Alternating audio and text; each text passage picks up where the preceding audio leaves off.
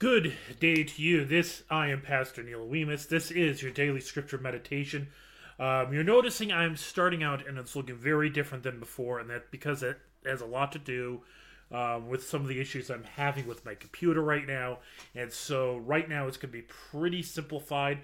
The scripture text will still be on the screen as I go through them, as I'm reading them, but there's not going to be a psalm, no hymn. Verse of the week, all those things, those aren't going to be in there because it's too complex to do that. Because normally what I do is I use PowerPoint to do that, and whenever I use that, my computer has been crashing, and so basically I am waiting for Microsoft to fix it, and so Microsoft needs to get the update out at some point or another to fix these issues in Windows 11. And so apparently they are aware that a lot of computers are having these issues. So I guess I gotta wait. Until then, this is just the way it's going to be. So today we are going to be in Genesis chapter 10 and 11. Now today we're going to be in Genesis, but tomorrow, Friday, we're going to leave Genesis. And I'm going to get to that a little bit when we get there. We'll talk about that more on Friday. But we're going to be in Genesis chapter 10 and 11. So what you heard on Saturday was we read about the flood, the days after the flood, and Noah and his family and all that. So here we are. So I'm going to bring this up onto the screen for you. And so there we go. We are in chapter 10 through 11. And so it writes, "These are the generations of the sons of Noah, Shem, Ham, and Japheth. Sons were born to them after the flood. The sons of Japheth, Gomer, Magog, Madai, Javan, Tubal, Meshech, and Tiras. The son of Gomer, Ashkenaz, Riphath, and Togarmah. The sons of Yavan, Elisha, Tarshish, Kittim, and Dodanim. From these the coastland people spread in their lands, each with his own language, by their clans and their nations. The sons of Ham, Cush, Egypt, Put, and Canaan. The sons of Cush, Seba, Havilah, Septa, Ramah, and Septica. The sons of Ramah, Sheba, and Dedan. Cush fathered Nimrod. He was the first on earth to be a mighty man. He was a mighty hunter before Yahweh. Therefore it is said, like Nimrod, a mighty hunter before Yahweh. The beginning of his kingdom was Babel, Erech, Akkad, and Calneh, and the land of Shinar. From that land he went into Assyria and built Nineveh, Rehobothir, Calah, and Rasan, between Nineveh and Calah. That is the great city. Egypt fathered Ludim, Adamim, Lahabim, Nephtohim, Pathrusim, Casluhim, from whom the Philistines came, and Caphtorim. Canaan fathered Sidon, his firstborn, in Heth, and the Jebusites, the Amorites, the Girgashites, the Hivites, the Arkites, the Sinites, the Ardavites, the Zemarites, and the Hamathites. Afterward the clans of the Canaanites dispersed, and the territory of the Canaanites extended from Sidon in the direction of Gerar as far as Gaza, and in the direction of Sodom, Gomorrah, Admah, and Zaboim, as far as Lashah. These are the sons of Ham, by their clans, their languages, their lands, and their nations." So as we're kind of going through all these names, and I think if I had my Hebrew text open, I probably would be able to give a better pronunciation on some of these. But yeah, they're kind of tough for us to read as us Americans. But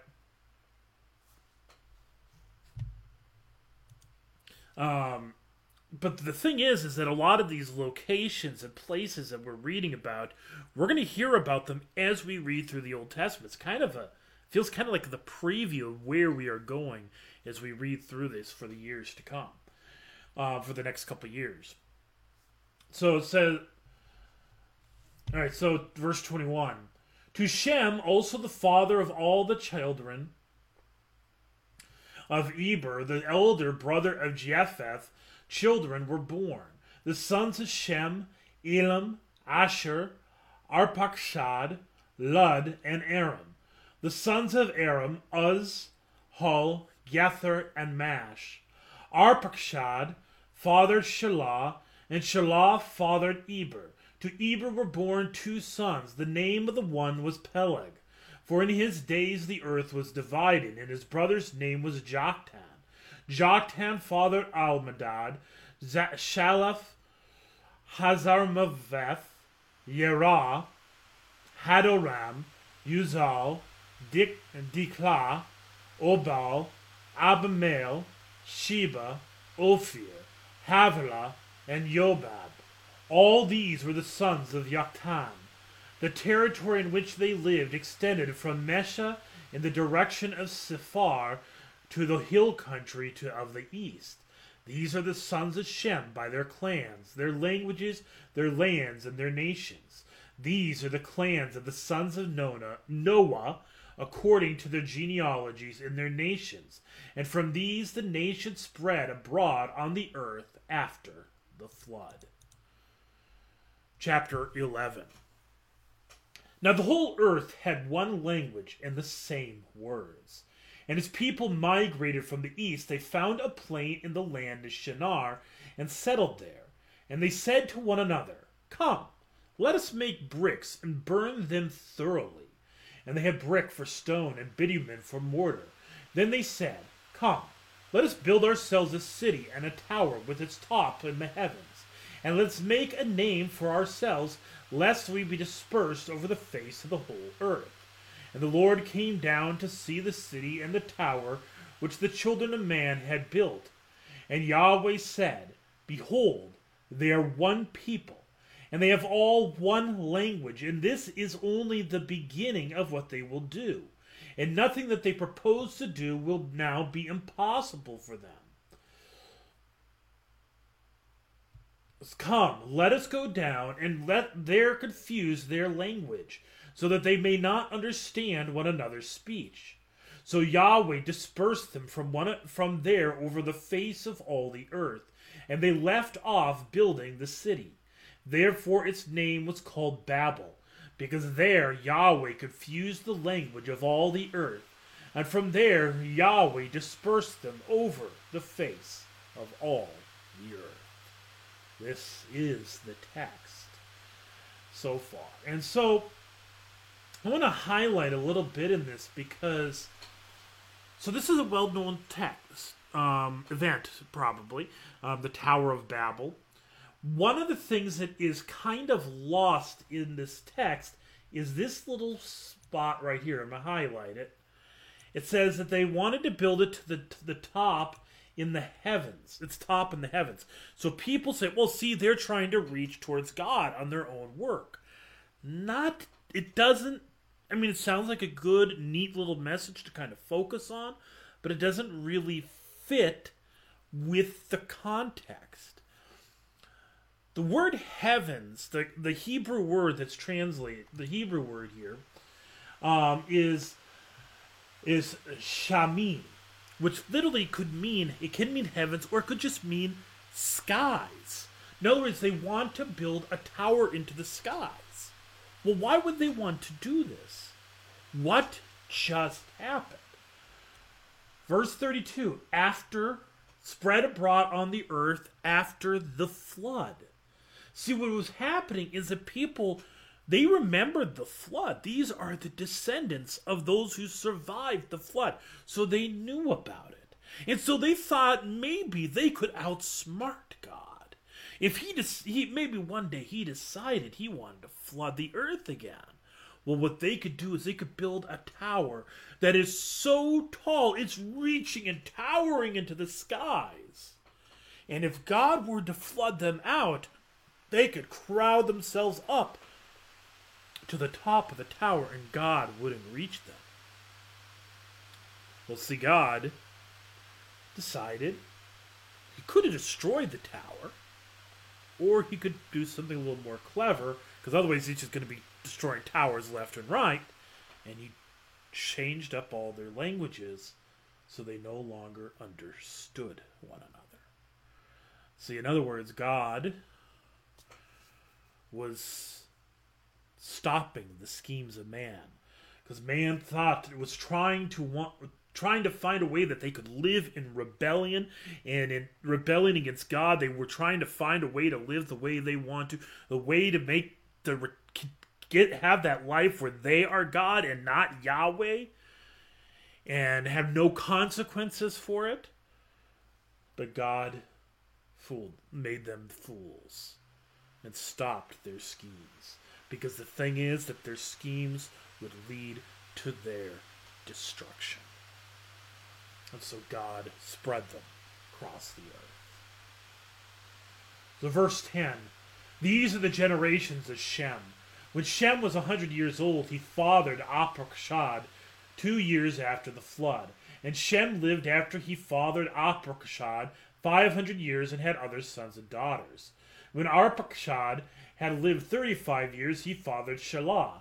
And Arpachshad lived after he had fathered Shelah 403 years and had other sons and daughters. When Shelah had lived 30 years, he fathered Eber. And Shelah lived after he fathered Eber 403 years and had other sons and daughters. When Eber had lived 34 years, he fathered Peleg. And Eber lived after he fathered Peleg 430 years and had other sons and daughters. When Peleg had lived 30 years, he fathered Reu. And Peleg lived after he fathered Reu 209 years and had other sons and daughters. When Reu had lived 32 years, he fathered Serug. And Reu lived after he fathered Serug 207 years and had other sons and daughters. When Serug had lived 30 years, he fathered Nahor. And Serug lived after he fathered Nahor 200 years and had other sons and daughters. When Nahor had lived 29 years, he fathered Terah. And Nahor lived after he fathered Terah 119 years and had other sons and daughters. When Terah had lived 70 years, he fathered Abram, Nahor, and Haran. Now these are the generations of Terah. Terah fathered Abram, Nahor, and Haran fathered Lot. Haran died in the presence of his father Terah, in the land of his kindred, in Ur of the Chaldeans. And Abram and Nahor took wives. The name of Abram's wife was Sarai, and the name of Nahor's wife Milcah, the daughter of Haran, the father of Milcah and Iscah.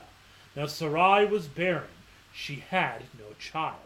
Terah took Abram his son, and Lot the son of Haran, his grandson, and Sarai his daughter-in-law, his son, Abram's wife, and they went forth together from Ur of the Chaldeans to go into the land of Canaan.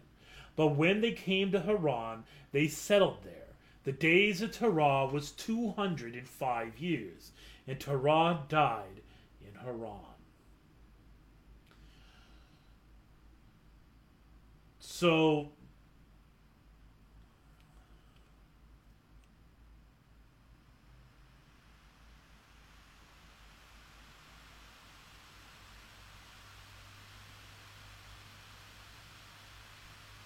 all right, so that is the text for the day, and so we're going to finish up. That is where we're at, and as you notice, we had this last bit about Abram and Sarai, and so that is going to be the focus when we come back to Genesis, but we're not going to be in Genesis next. Next, we are going to move all the way over to the book of Job, and that's where we're going to spend for quite a bit of time. And the reason for that is because this is where Job places itself in the context of the scriptures. So, with that in mind, let us end with the prayer. Lord God, Heavenly Father, we as fallen, sinful human beings, we've tried to find ways that we think that we can outsmart you, that we can to find our ways to get our way. But you are wiser than we are. And thankfully, you keep us from our schemes. You keep us from destroying ourselves. And in your grace and your mercy, you send salvation for us. And so we pray that you would keep our hope and our hearts and our minds set on your Son, who leads us to be like him, to be true sons of God, and leads us from our own destruction to life eternally. In Jesus' name, amen. The grace, peace, and mercy of our Lord and Savior Jesus Christ keep you in the one true faith to life everlasting. Depart in his peace. Amen. That is blessings on your day, and see you tomorrow.